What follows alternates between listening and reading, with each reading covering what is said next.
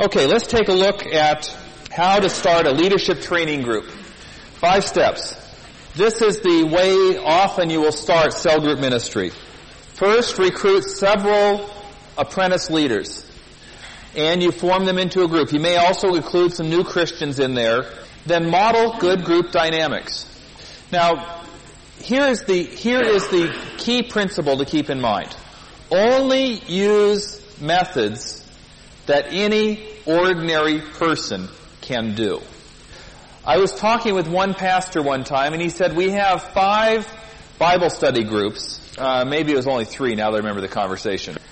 And he says, we're having trouble getting new groups started.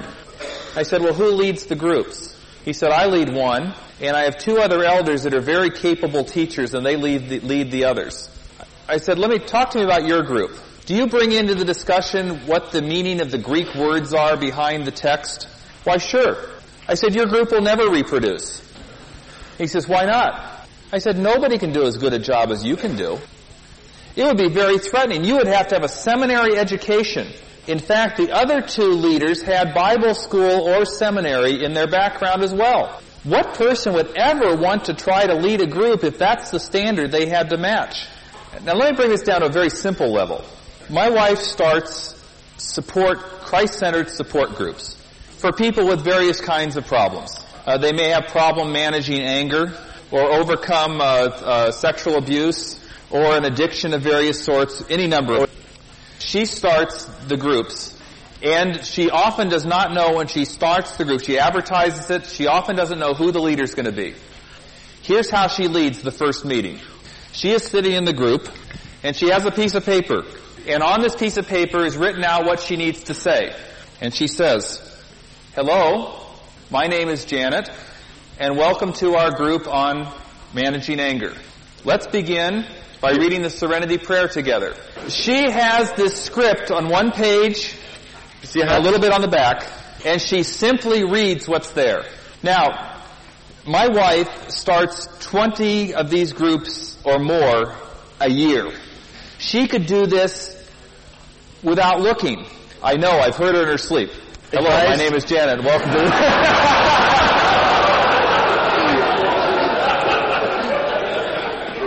Now the first night, she spots who the leader is going to be. She has the gift of discernment.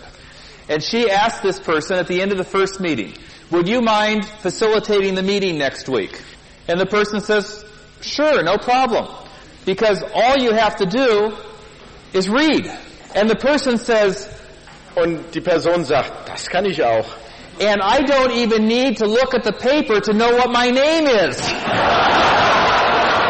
A philosophy that says this, if you can read, you can lead.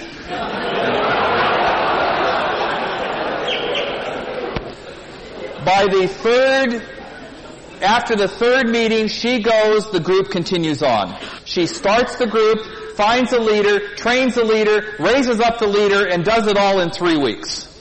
Now, to do this for a cell group requires a little bit more than 3 weeks. These kinds of groups are very structured and have very much of a process to them. And so the group pretty much leads itself, and it's not a problem. Nor are they counseling groups or therapy groups or anything like that.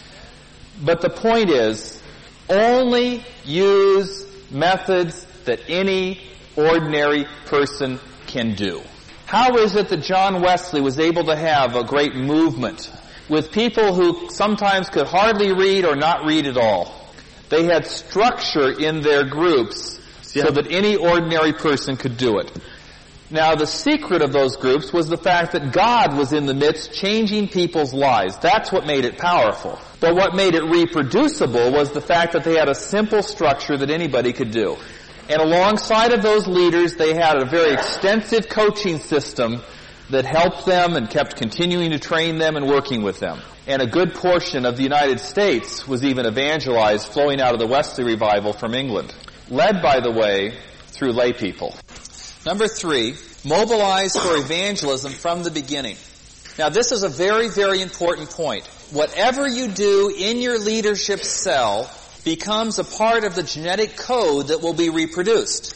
So right from the very beginning, from the very first week, you have that time of vision and beginning to help them to reach out to their network of people that are not yet Christians. If you don't do it in the leadership cell, it won't happen after they start their groups. But if these leaders in training begin doing that while they're in this leadership cell, then they will more naturally do that as they go out to start their group. If those leaders are unwilling to reach out to those that are not yet Christians, you want to discover that before you appoint them as leaders. And so therefore, that is a test of their willingness to be a part of these values and say, this is important. They don't have to be perfect at doing it, they just have to be trying. Number 4 is to allow the leaders in training to gain hands-on experience. You would say, why don't you lead the icebreaker next week? And someone else, would you lead the worship time? And you get different people to do different components so they don't have responsibility of the whole thing. They just do little pieces of it. And in a leadership cell, you would have opportunity to do some evaluation, starting, of course, with lots and lots of positive affirmation, and then to debrief together in terms of what's one thing that might have been. That's the hands-on experience process. And then release leaders to form new cell groups. Okay, what I'd like to have you do is take about 10 minutes. And I would like to say, reflect on what you've experienced so far today and say, what might God be saying to us regarding moving toward the notion of cell life or its functional equivalence? For instance, let's take a look at a group that looks like this. What kind of a group is that? That's a Bible study group, isn't it? What is that? That could be like a support group I was describing that my wife starts. Disciple-making communities. Many of you already have lots of different kinds of groups that are happening, and you can map them to see what are their functions. There are really 2 kinds of groups. You could have what we call in English nurture groups, or you have task groups. A task group might be a worship band, for instance, or some sort of a group that goes out and does ministries in the community.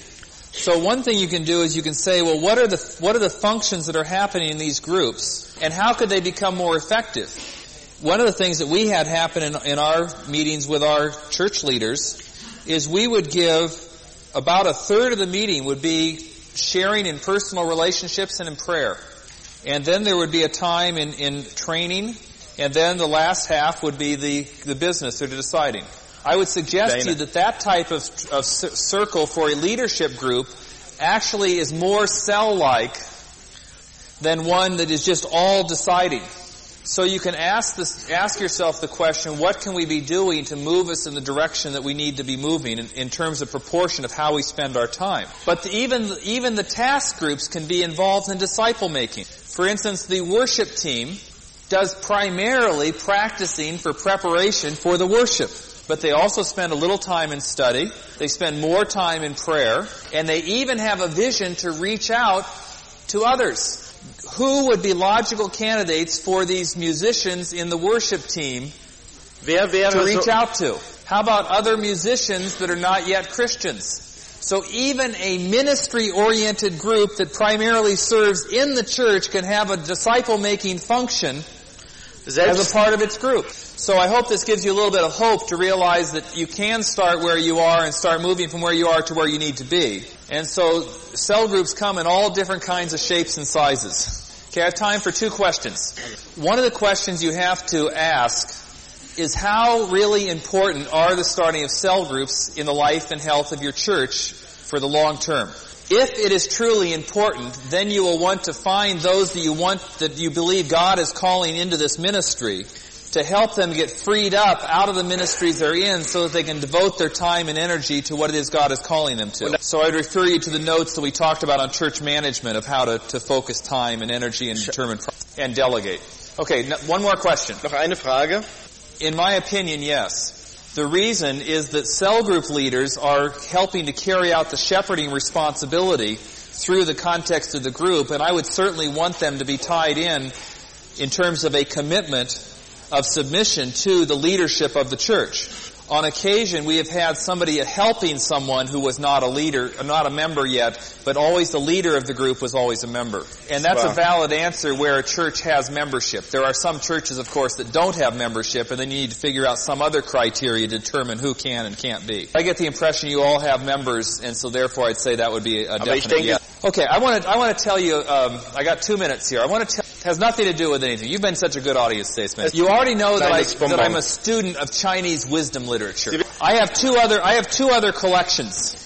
One is international humor, defined as jokes that could be told in any culture and they would be found to be funny in any culture. Very few jokes go across cultures well. I came across one in Denmark I want to share. There was a Danish guy that had this special dog.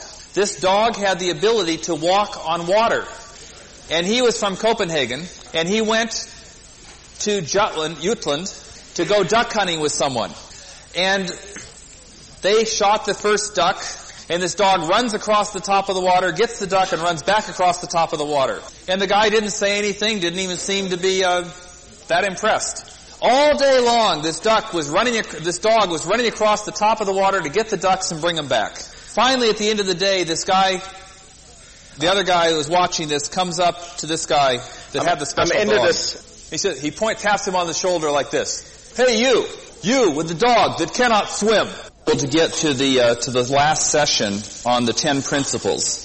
I don't feel badly about that because many of the 10 principles we've already unpacked by what we've done all week. And if you want more detail, that's the outline of the Beyond Church Growth book. Now, for the sake of completeness, we'll probably just look at that page at the end and say, there it is. And all the points are obvious, so I'm sure you understand. That way we complete all the material. Some of you are concerned about that, and I tried to put too much information into this week. I tried to give everything I could, and it's beyond.